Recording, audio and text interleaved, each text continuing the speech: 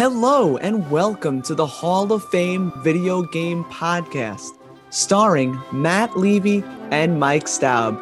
We love video games and have embarked on a journey to index the greatest video games of all time into our very own Hall of Fame. Here's the show.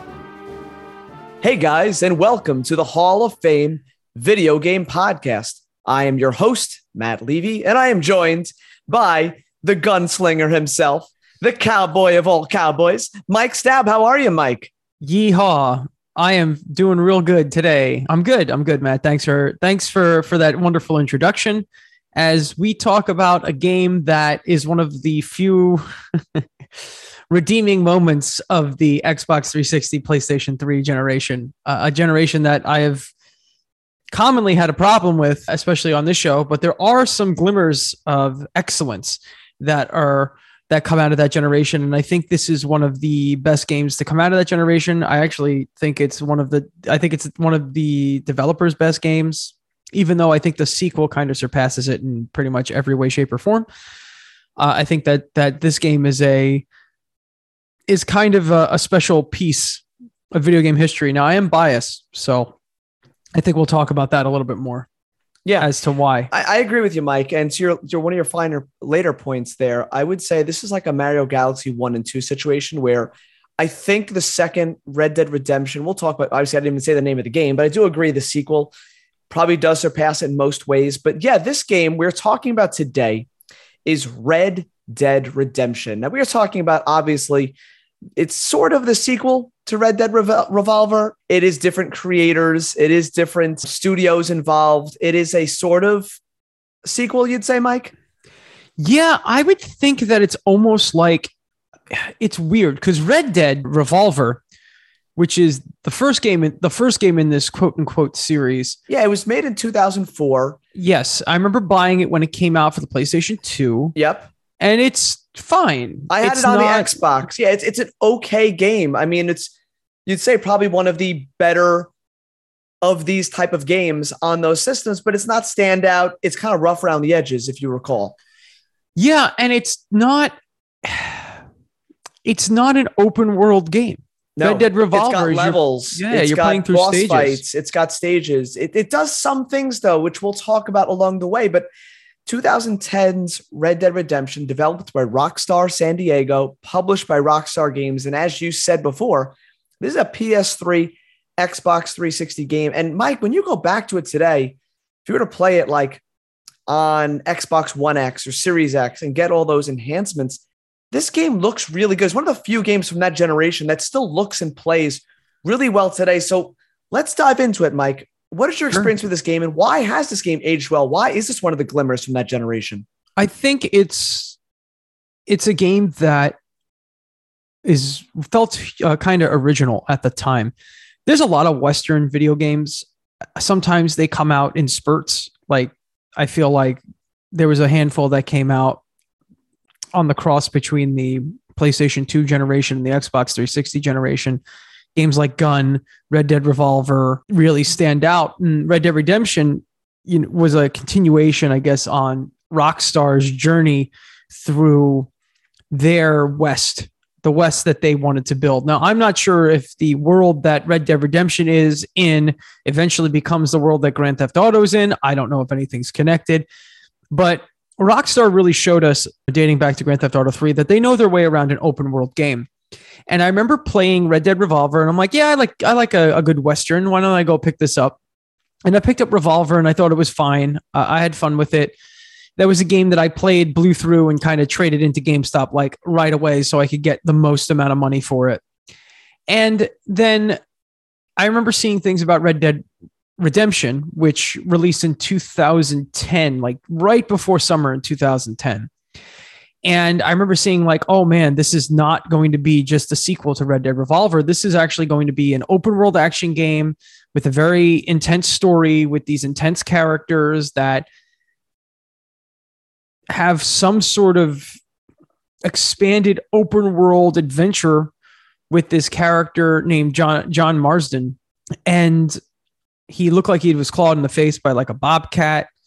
And the whole point of the game was to kind of have this open world Western adventure. And after Grand Theft Auto 4, kind of, to me, even though I know it's a step up in terms of presentation, visuals, and overall quality to Grand Theft Auto San Andreas, I did not love Grand Theft Auto 4. I think there was a lot of stuff that was put in Grand Theft Auto 4 that kind of felt like it was, I don't know. I wasn't crazy about that game. I'm still not crazy about that game.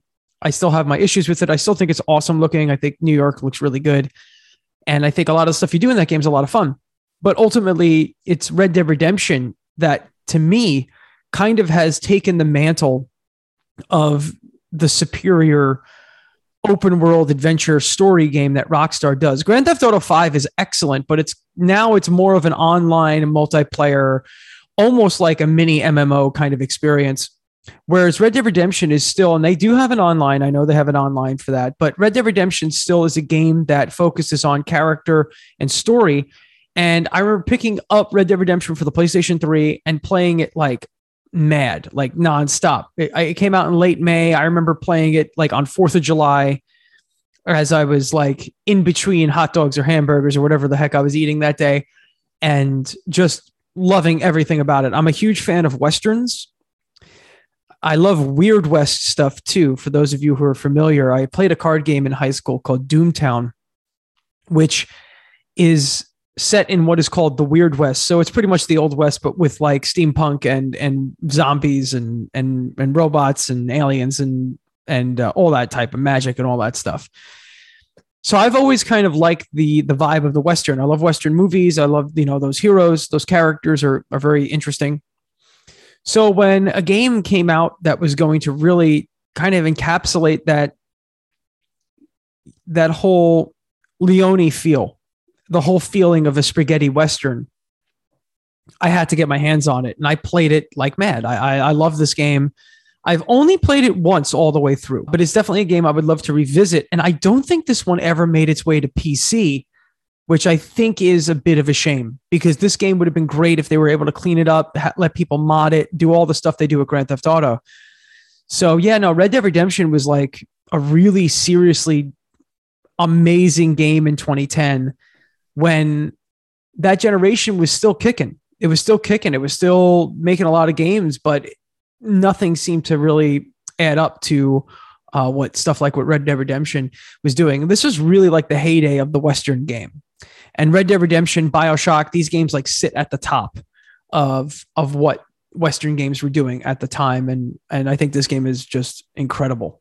Yeah, I think it's very much ahead of its time. I think if you were to look at 2010 and the games released this generation, this is, for me, probably in the top 3 or 4 games released in that, I think, 7th generation of consoles. And you're right, Mike. There's something about Westerns. If you're a fan of Westerns, the movies, I love the Western movies. I've seen them all, whether it's the Christian Bale, Russell Crowe film I love. Gene Hackman's got a bunch of great Westerns. There's so many good Westerns that Val Kilmer plays. Oh, yeah. Doc Holliday, right? Doc Holliday. There's so many good ones. Yes, thank you. I forget the names of all of them, but these are the actors that highlight these great Western films. And Back to the Future 3 goes Western. I mean, there's just so many out there. And I saw this game, and this was immediately on my radar. Now, you said you played it through to the end, probably once to completion. I get very much distracted in Rockstar games. I think they make these beautifully detailed games. And this game, we're going to talk about some of the detail that they pay attention to in the animations and just all the environments. But I very much get distracted and have a little fun, get into a little bit of trouble and explore a lot. And I kind of lose that linearity it is hard to find in some of these games with side quests and whatnot. But what I remember back to when this game came out is just the openness of the world. And you had that in Grand Theft Auto 3. You had that in Vice City. You had that in San Andreas. You had that in the previous games before this. But this felt bigger, Mike. This felt truly open world. And I know putting the word truly in front of open world doesn't necessarily change what the previous games did. But this, you were able to ride a horse into the horizon. And you really felt like there was a limitless amount of exploration that you could do.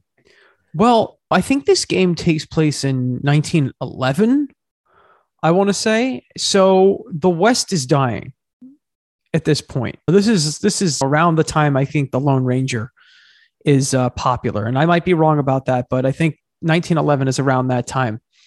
And it's not the end of the West yet, but the West is like on its last legs because I think it's the name of the city, Blackwater in Red Dead Redemption, where it's like an industrial city with like people who have motor cars and things like that. And this game is, Red Dead Redemption means a lot of things. It's kind of the redemption of the West. It's kind of John's redemption as a character. Though I do think that Red Dead Redemption 2 is much more of a redemption story and Red Dead Redemption is much more of a revenge story. And what's interesting is Red Dead Redemption 2 is a prequel to this because spoilers, but our guy John, while he does get some redemption in this, he does not make it through. No, John does not. I mean, listen, he made too many enemies. That's the problem. He was working for the feds. Yep. He made too many enemies. He hunted down his own gang and he ends up getting himself killed for it. But his son, Jack, who throughout the game is kind of like, he's not really a violent, aggressive character throughout the game. He's kind of like this artist, weird artsy kid who likes to read and go out and explore and imagine things, I think, right? And he's educated and he's smart. But ultimately, when John, and I'm spoiling the whole game, when John gets kind of iced by I believe it's the feds or whatever government agency puts him down. It could be the sheriff's office, could be the Rangers. If I remember correctly, I think his uncle gets taken down first, and then he goes down trying to fight them off, and there's just too many. In a barn, he's got his standoff and his blaze of glory, which is what you need in a Western when you're killing the hero. But then you get to skip like 10 or so years, and Jack, his son, ends up getting to kill the people that killed his father, which is an interesting ending. So many Western stories and Western movies are about revenge. I think that's why someone like Quentin Tarantino, who pretty much only makes revenge movies, goes out of his way to make Westerns, has made a few. And I think that's because of the story of revenge. And it's great how this kind of parallels that. And also at the same time, the gunslinger has always kind of paralleled the samurai in film. Historically, Western movies have ripped off samurai movies. Akira Kurosawa, who has made some of the greatest films of all time, historically was ripped off by Leone in Yojimbo. He made Yojimbo. Kurosawa made Yojimbo, and Leone made A Fistful of Dollars, which is a shot for shot the same movie. Just one of them has Clint Eastwood in it as a cowboy, and the other one has a samurai. And they all do kind of cross over. So it is interesting to see that too, how those stories blend and how the revenge story works. That's and how the gunslingers always that's part of the trilogy, right? A Few Dollars More and Fistful of Dollars. Yeah, I think it's they call him the Man with No Name trilogy. It's Fistful of Dollars, A Few Dollars More, and of course the best one, The Good, the Bad, and the Ugly. The Good, the Bad, and the Ugly. Yeah, Mike, you're right. And there's something about those locales they visit in these Westerns that are just so famous, whether it's a movie, a TV show like Westworld, or anything you've come past. There's always the saloon. There's always the barn. There's always the different locales that you expect, the different shops, the different hotels or the places they stay at. There's these famous locales, and here you get to play with each of those, where you're on a train. It just does a great job of letting you, whether you're fighting on horseback or going to one of these areas, having a shootout in the middle of town. It just makes you play that gunslinger, and it just feels really cool. Yeah, and I think the whole quick draw system and the Deadeye system really help you feel like you're playing a Western movie. When you get to do the shootout at high noon, or the duel at high noon, or something similar to that, when you do a duel, how accurate that is or not, it doesn't matter, because it's not looking. Red Dead Redemption is not looking to give you an accurate retelling of what happened in the West. They're looking to give you the romanticized version of the West that we've seen in movies that have been made in the United States for 100 years. There's a wildness to it, and they call it the Wild West for a reason. It's not just the fact that there's potentially some violence that happened in the West, but the West itself as an environment is wild. It is not yet tamed by human beings. And while there are boom towns and there are towns that do get built, the West, even at this point in 1911, is still on the last bits of it being untamed, and the West itself is wild with the animals that you find out there, the folks that you run into, just the harshness of the environment. So this game captures all that. I think the Wild Wild West is a lot that goes with that. And you have bandits, you have Native Americans, you have, as you said, wild animals. There's so much about this that is not the social order that we know today. It's a little bit of chaos. It's a little bit of culture. It's a little bit of things that are before civilized. Well, some days we're less civilized than others in 2022. Yeah, you're right. But back then there was just, as you said, Wild Wild West. And this game lets you kind of be Grand Theft Cowboy in the Wild Wild West. It is sort of a combination, the melting of Grand Theft Auto, which you're stealing cars and going into buildings and causing chaos. You're doing that now, but 100 years earlier in this crazy wild time. So as you said before, the story is definitely an important part of what makes this game an all-time great. You have John, whose wife and son are taken hostage by the government. And if he fulfills his services as a hired gun, well, then they can return to him. And he's got to bring back, I believe he was part of a gang and they were former members with him. So he's got to take them down to get them back. And the story, I think you said it before, these are like fully fleshed out characters. I mean, you spend a lot of time with each of these areas and characters. And that was not all that common in 2010 to get a story that feels like a good B Hollywood Western story. No, for sure. And what's crazy is that you're hunting down gang members that you play with in your gang in Red Dead Redemption 2. And John, rather, is in Red Dead Redemption 2. John Marston, he's in the game. But he's kind of like this side character who's like, it's wild. Because in Red Dead Redemption, you're like, yeah, John's this like awesome cowboy. He's this kind of brutal gunslinger. He's this anti-hero. And then you see him in Red Dead Redemption 2, and you're like, this guy's kind of a joke. Like, when does he toughen up? And eventually you do see him toughen up and kind of take the reins on his end. But what I love about this game, and it's just the story is amazing. I mean, these are conflicted, interesting characters that have done a lot of bad things. John Marston's character has done a lot of bad things. But what I like about Red Dead Redemption versus Grand Theft Auto is in Grand Theft Auto, you're playing a criminal. That's what the name of the game is, a legitimate crime. You're playing a criminal who only seeks to continue to engage in crime. So you're kind of a bad person in the Grand Theft Auto games. Now, obviously, that's complicated because it's layers upon layers upon layers upon layers of stuff. And you can't just like, whatever. But in Red Dead Redemption, you're playing more of an anti-hero. You're playing a character that has done bad things and, like the title suggests, is looking to seek some kind of redemption through getting revenge. But at the same time, it's like John is not like not necessarily a bad person.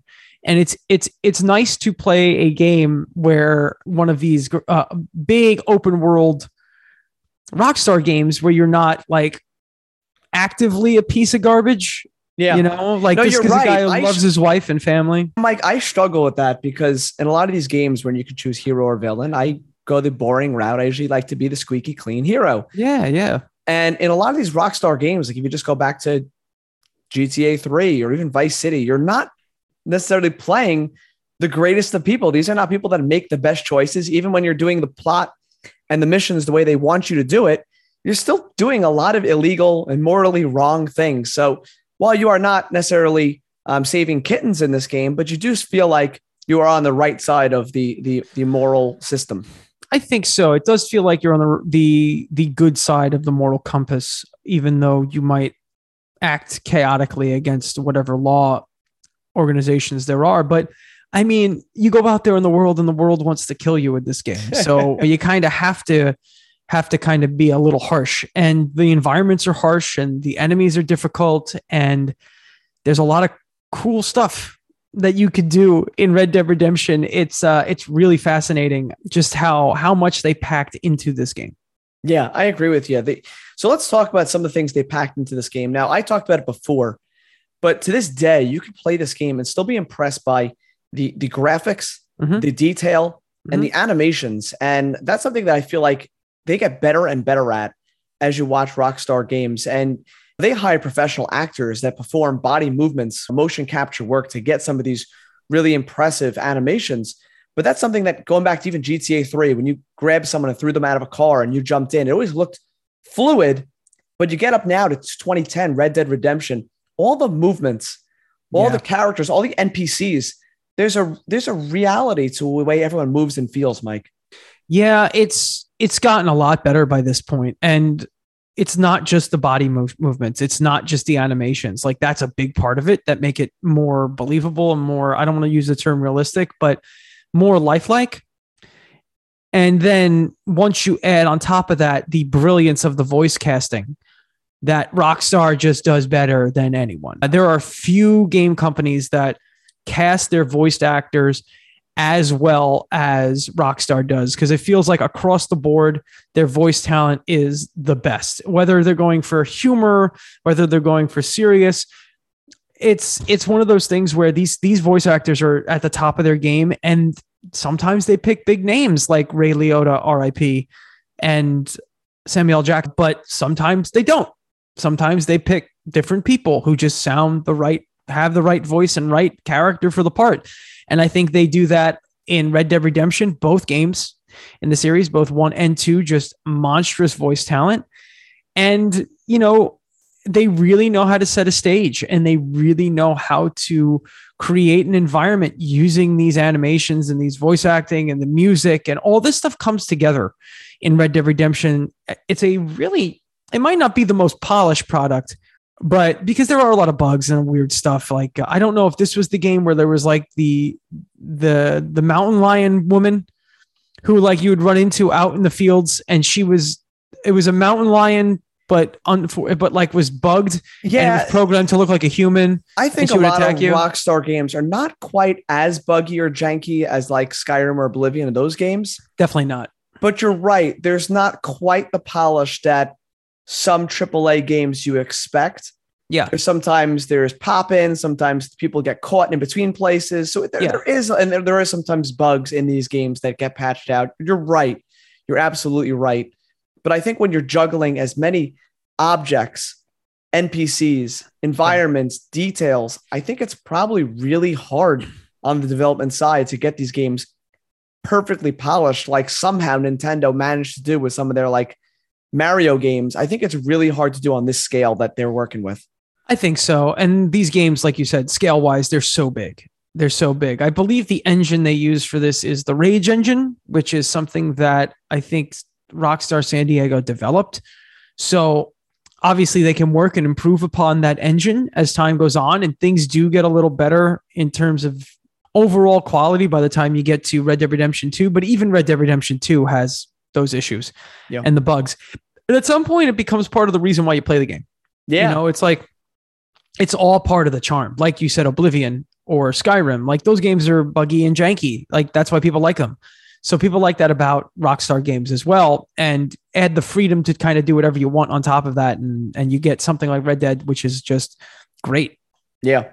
Yeah. No, I think whether you're on horseback, whether you're on foot, whether you're lassoing horses, whether you're chasing down a bad guy in the woods or at his home, there's something special about this game. And for me, I was always most impressed by just the vistas, the views, the draw distance, just the look and feel of a Western that they got so well. The score, I think the score of sometimes these Rockstar games get unappreciated. There's no quote unquote car radio here, but they have a great score. The composer, Bill Elm and Woody Jackson for Red Dead Redemption, really top notch.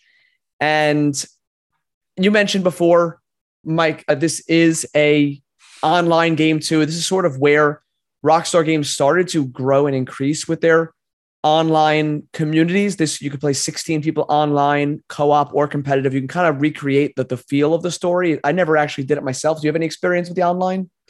No, actually, I don't. I'm usually not into online gaming. Yeah. So I did not get into this one. I played a little of the second game online just because at that point it was so popular. I might as well have tried it. And I played some Grand Theft Auto 5 online. Grand Theft Auto 5 online, after about like a year or so, was really good. It's like the beginning of it was like, I don't get this. But yeah, I don't have much experience with online. I have experience with Undead Nightmare.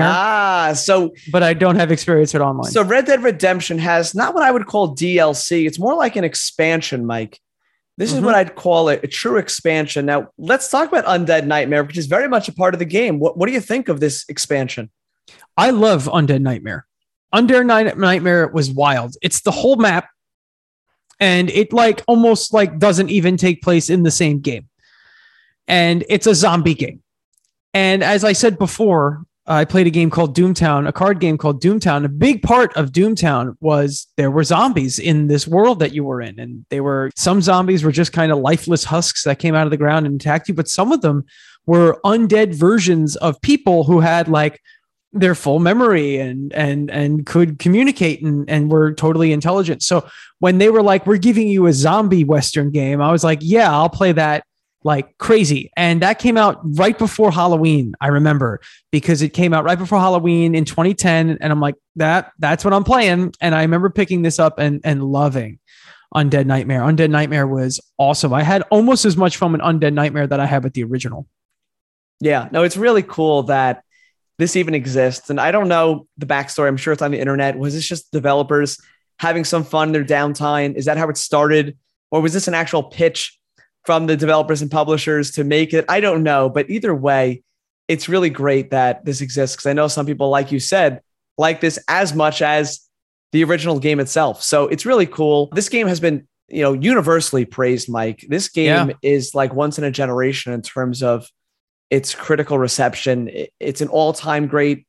You can put it on a top all-time list. It's obviously earned its place in our Hall of Fame, and financially, this was actually the most expensive game made at this time. They said they had to sell like 3 or 4 or 5 million copies just to break even. I think 6 million to be profitable, which is unheard of. That was a huge risk. Yeah.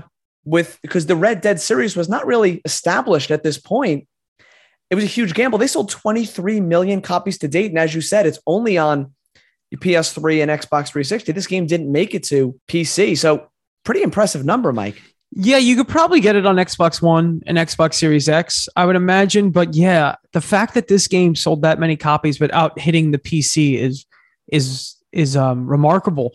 I don't know why it's not on PC. I really don't. Like, I have no idea. That could also use not that it needs a remaster, but if you re-released a version of maybe Red Dead Redemption 1 and 2 packaged together, or just re-release this game for $39.99 with a 4K, upgrade, which I know that you get already if you played this game on Xbox One X or Series X today. I think it has those enhancements. Yeah. This is a game that still holds up really well today. Yeah, no, it really does. And it kind of makes me want to play it again. If I had the time and the patience to play an open world game, I would sit down and play this, because this game is so good. So good. And it really is another point in time. It's funny because this series does it twice, where the second game in the series is better than the first, because the second Red Dead game is better than the first Red Dead game, and the second Red Dead Redemption is probably better than the first Red Dead Redemption. That's hard to do. If we made a list, like if you look at the Mass Effects, that's not the case. If you look at certain series, like the Tomb Raider series, I know it's not the case. They don't each get better. It's hard to really do that, where each series improves upon itself. Yeah. I can't think of many, Mike. I know the Assassin's Creed we've talked about. 2 was a step up. 3 was a step down. Yeah, Assassin's Creed, and actually none of them. Like most of them, if the sequel's better, that's you kind of take a step down after that, except like Mario. But the sequel's not better than the first one. So Mario Brothers 2 isn't better than the original Mario. 3 is just better than both of them. So it's one of those things where Rockstar just really knew what to do with this, and they knew how to improve upon what they already did, and they knew what worked about Red Dead Redemption. So when they came out with Red Dead Redemption 2, which to me is what I would consider a perfect prequel, it's like the Better Call Saul of video games. Totally. It's a perfect prequel because you know where the story needs to go. You know where the story's going, but you're not playing the same character, and you don't know how we get to the establishing kind of exposition of the first game until you play through Red Dead Redemption 2. I like Arthur Morgan a little bit better as a character, but I think that John Marston is a great character, and I think he's an interesting character, and he's he just sells this game. Like really, like the whole atmosphere of it all just really sells it. And it's a great game. If you haven't played it and you're itching to play it, you have access to it on Xbox or something like that, you definitely should give this a try. Yeah, I agree. And the last thing I want to say before we put this down, we've talked about themes in video games in terms of what's essential as far as topics of games. When you talk about Horizon today, you talk about Ghost of Tsushima, these are games about revenge or social change or loss of freedom and redemption. And this hits all of those things years and years earlier, because Sony's been for years now killing the first party scene. You look at God of War, you look at Ghost of Tsushima, you look at all these games, and they have really serious in-depth themes in these games. And this game did that, I think, before many games were. I mean, BioShock's a great game, but it really doesn't touch upon that many quote unquote themes. I mean, it's really just a futuristic apocalyptic world. But as far as themes go, there's really not much there. But this game has government control. It has the loss of freedom. It has social changes. It has things that are kind of in our American DNA. Yeah, no, I agree. I think BioShock comes the closest with I gather it's a takedown of objectivism, which is what BioShock is trying to kind of do. Yeah. It definitely goes out of its way to be like, hey, this is why objectivism essentially does not work. But at the same time, that it's just one kind of topic. It's really kind of just taking upon that and whatever you want to call late stage capitalism, whatever you want to call with BioShock, what they're going after. And then Red Dead Redemption attacks that as well, but it also attacks like government overreach and control. It attacks obviously cultural stuff. I mean, honestly, like there's some horrible racist characters in Red Dead Redemption, and man, does it feel good to like completely take them out of commission. And it attacks that. It attacks the end of the West. It attacks the West in general. And it's as an idea. And it's hard, Mike, to think of that many games before this that were hitting upon so many different things. And you could say the GTA games did, but because those games feel a little more fictional, they feel like a little bit less in our historical DNA than this does. GTA is a lot more tongue in cheek than Red Dead Redemption. GTA is a bit more of a joke. It's a little more over the top. Yeah. Red Dead Redemption. It feels like it's like putting a joke on things that are real in our life. While this feels a little more engraved in our past. So I agree with you, Mike. This game is definitely an unforgettable one. It does make me itch to want to play it again. The key thing, I'd say my favorite part of this game would be that Deadeye mechanic that you hit on before. That was actually one of the few things that carried over from Red Dead Revolver, where you can kind of have that slow down. You can mark multiple targets and shoot them all at once. And it kind of had that Max Payne feel to it, which I love. But Mike, any last words on Red Dead Redemption from 2010? I think it's one of the best games of its generation. And I think it's one of the better games to have come out in the last 20 years. I think it's definitely something that you should try, especially if you like Westerns and open world games. And if you haven't and you do, just get on that. Yeah, I agree with you. Absolutely. Well said. So, Mike, that is where we will go to our next topic, which is, well, what have you been playing? So what have I been playing?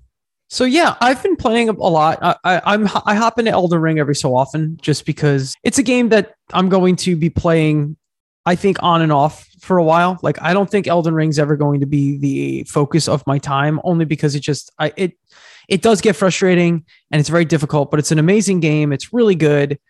And open world games for me are always like projects. Like, I never like to just sit and play an open world game forever, because at some point the mechanics kind of get redundant and repetitive. And a game like Elden Ring, it's so intense when you get into combat that I need a break from that here and there. So I really enjoy it. So I'm going to continue to play that. I've been playing a game called Tunic, which is not offering me the break from Elden Ring that I thought it might be, because it's also really tough. But it's a really beautiful looking game. It's an indie game where you play, it's a Zelda-like. Like, they're not trying to hide the fact that it's definitely inspired by A Link to the Past. But you essentially play this little fox guy who is very much like Link.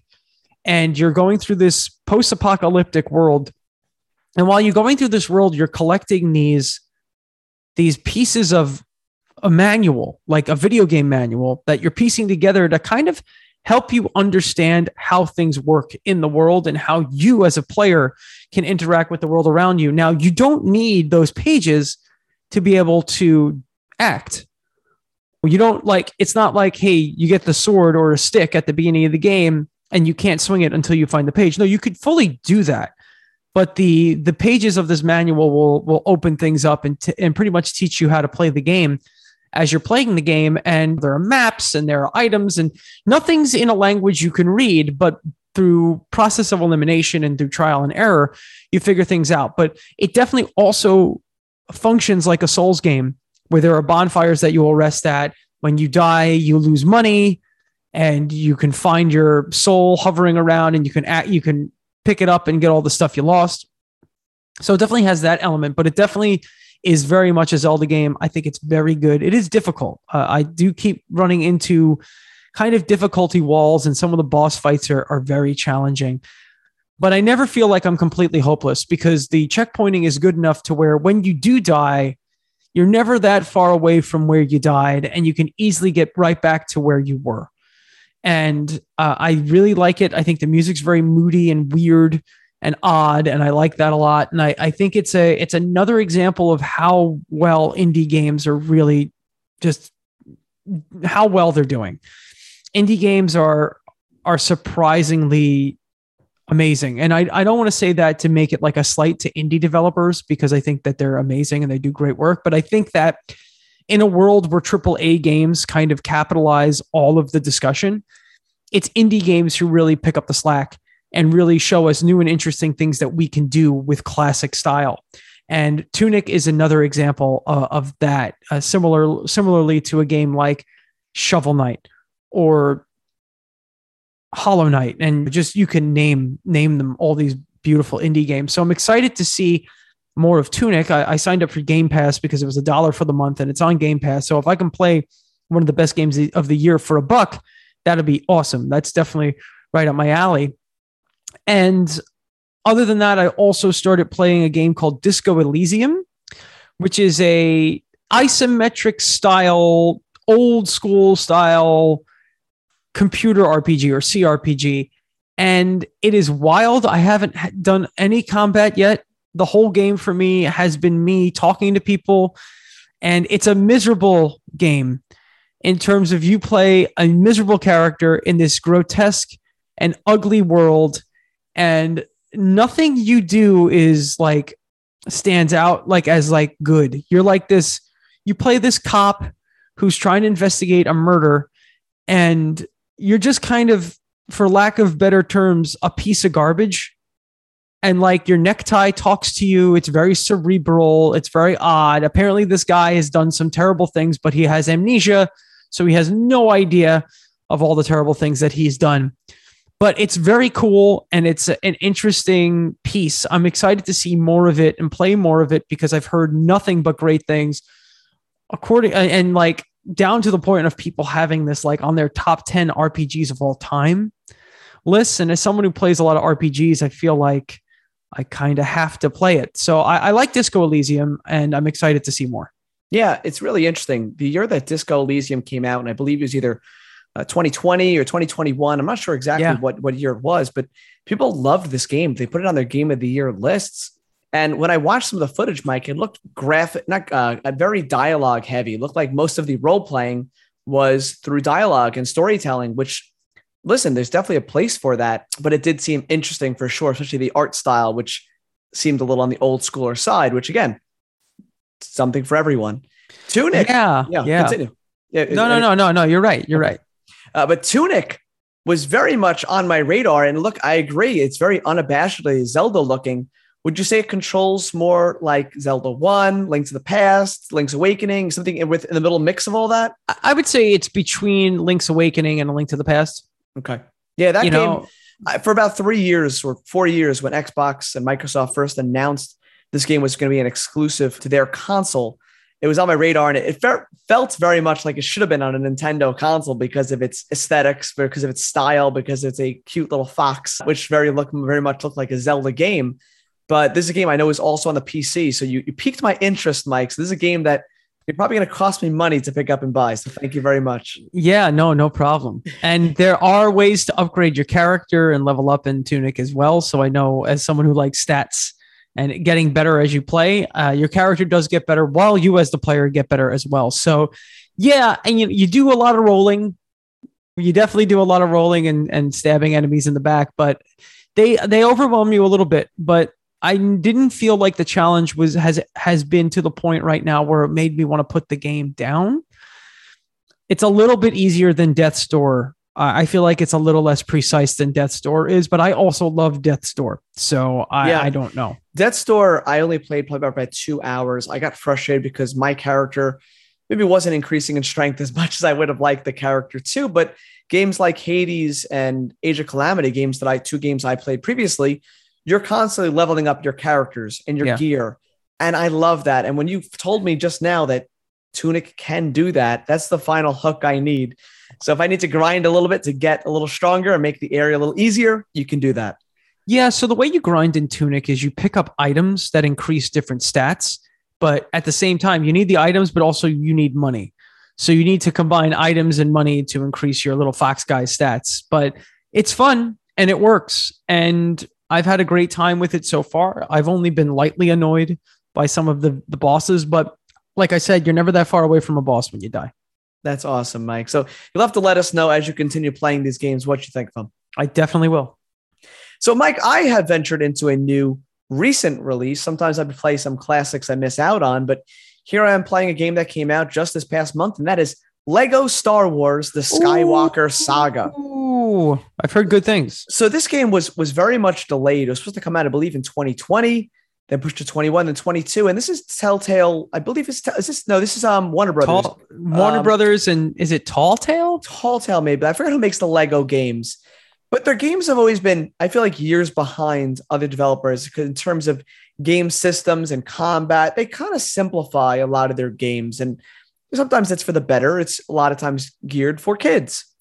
This game, though, was marketed more as an evolution, I'd say, of their games.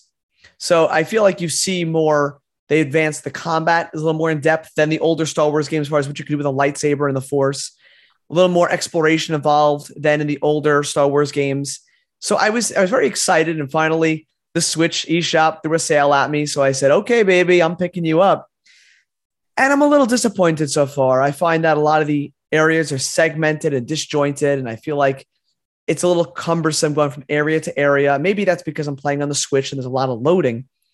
But I just feel like unless you want to explore every area and get every brick and try to upgrade everything, which you can finally upgrade your character in this game, which is sort of interesting for a Lego game, I'm finding myself just going the linear path, just going to the next story beat, next cutscene, next story beat. And it's okay if you really love the Star Wars movies, which I do, but I'm finding there's not a lot there otherwise.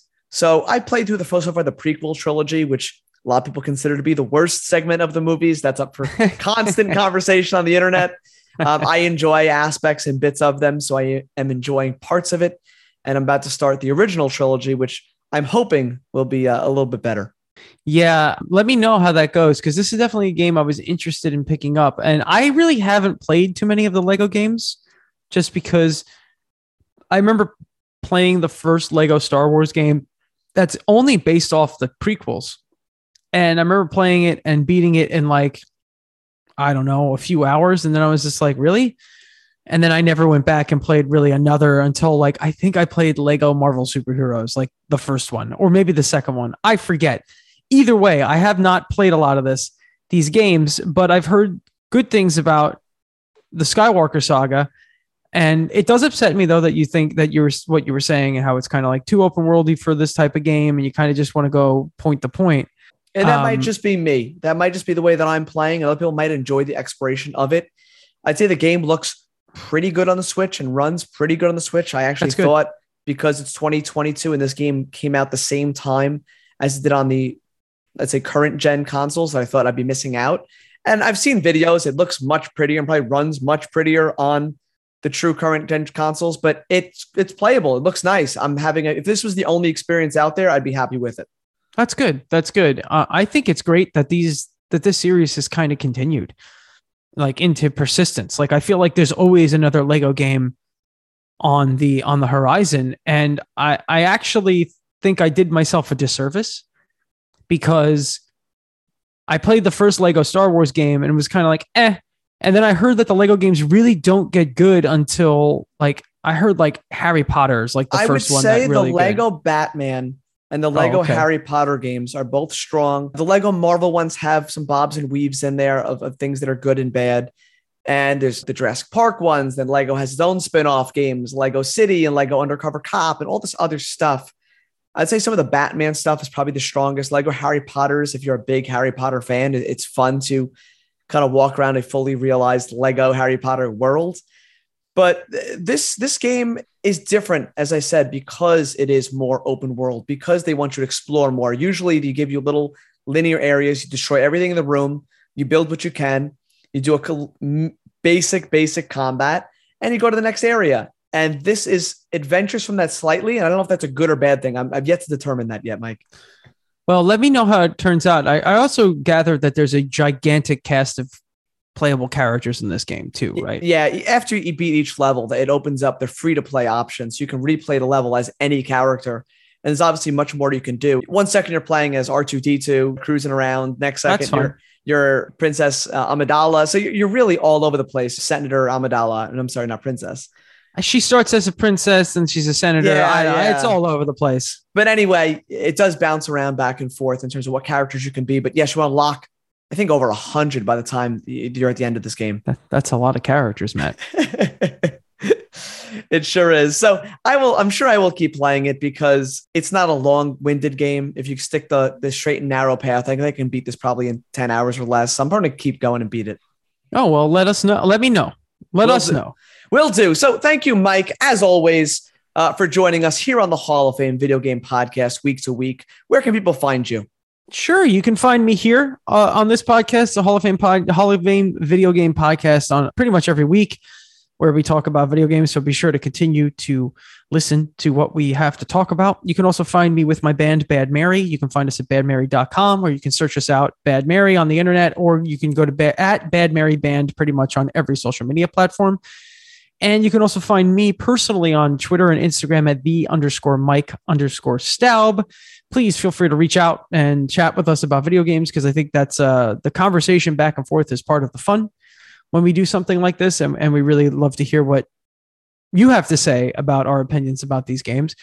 And then last but not least, you can find me with Long Island Retro Gaming. If you search out LI Retro, Long Island Retro Gaming out there on the internet. We are doing our convention in the second week of August. So you should definitely check that out. And if you're from out of town, that's a great weekend to be in town. So yeah, a lot of stuff going on. Awesome stuff, Mike. So as he said, please do comment. Please hit us up in the notes, in the comments. Talk to us. Let us know what you think. Likes, dislikes. It's a lot of fun. Check out our back catalog. We're some 70-something episodes in. I think this is our 77th, if I should be so bold, episode here on the Video Game Podcast. I'm losing track, Mike. I know. I don't remember what games we've talked about. No, we're going to do the 100th episode. And it's going to be just the same as the first. And hopefully no one realizes. Yeah, they won't know. So please check out our back catalog. Leave a review. It really helps us out. And then, as always, play those video games. We're getting into video game event season with announcements. It's a fun time if you're a video game fan as we get into June to hear what's on the horizon. I'll tell you, man, the leaks are coming out and we're already getting hit with teasers and spoilers and all that stuff. So I'm very excited to see what we hear this week and what comes out of video game land the following week, because we have the potential for a lot of stuff to get announced, or at least to them to show more. And I've seen some of the lists that are rumored to come out, and some of the stuff seems really cool. So we'll see. We'll see what's true and what's not. And the internet, everyone is a liar, but also everyone is right at the same time. Everyone's uncle at Sony and Microsoft and Nintendo is right now leaking all the information. But if you're a video game fan, this time of year is like Christmas, and I love it. And I create in my mind all these games that I want, re-released, ports, remasters, remakes, sequels. And I usually get about 5% of what's in my mind, but that's sort of the fun of it, Mike. This time of year, you're right. That is the fun of it. It's like you make your own bingo board, and if you get 1 out of 9 on there, you won. Honestly, sometimes that one that you predicted, that one that comes true is worth like 10 or 15 you got wrong. And this time of year, I would argue, is possibly better than Christmas because the hype is real. This is where the hype train starts, folks. And the hype train don't stop until, I don't know, mid-December. So we're about to get into the best time of year to be a gamer, only because the anticipation and the excitement is at all-time highs right now. We got Sony and Sega with their stuff. We got Jeff Keighley doing his Summer of Gaming or whatever he calls it. I don't remember. Everyone's got a funny name for it. You got IGN doing a bunch of summer-related gaming stuff. A lot of great stuff happening and a lot of great stuff coming out very soon. So keep your eyes and ears and everything peeled because there's going to be a lot of stuff that gets announced, a lot of stuff that we will see for the first time, and stuff that will be delayed until 2023 or 2024. But yes, who knows? Please do listen to the weeks to come. Me and Mike plan on talking about some of these announcements because it is exciting for us. In the end, we are gamers just like you guys. Exactly. And we get just as excited about the dumbest stuff. I will say one thing before we part today on this episode. That NVIDIA leak from like a year ago, or maybe a little longer than a year ago now, has kind of been on the money. So if you're looking at what might be coming out soon, go ahead and search the NVIDIA leak and just look down the list because it's like, oh my gosh, so much of that stuff happened. So we'll see. Yeah. Now, a lot of that, they were like, oh, it's just placeholders just in case. But no, they had a feeling. They knew. They knew what was coming. So, I mean, Kingdom Hearts 4, Chrono Cross remaster. I think Live Alive might have been on there. I think the new Street Fighter was on there. Street Fighter 6 was on there. I think Resident Evil 4 was on there as a remake. So we'll see, man. We will see. Absolutely. So thank you as always, Mike. We appreciate you here. Looking forward to seeing you guys all next week and have yourselves a grand day. Enjoy. Bye-bye. From Mike and Matt, thank you for listening to the Hall of Fame Game Podcast. Check us out on Instagram at Hall of Fame Pod or email us at thehalloffamepod@gmail.com. Please leave us a review and be sure to tune in next time.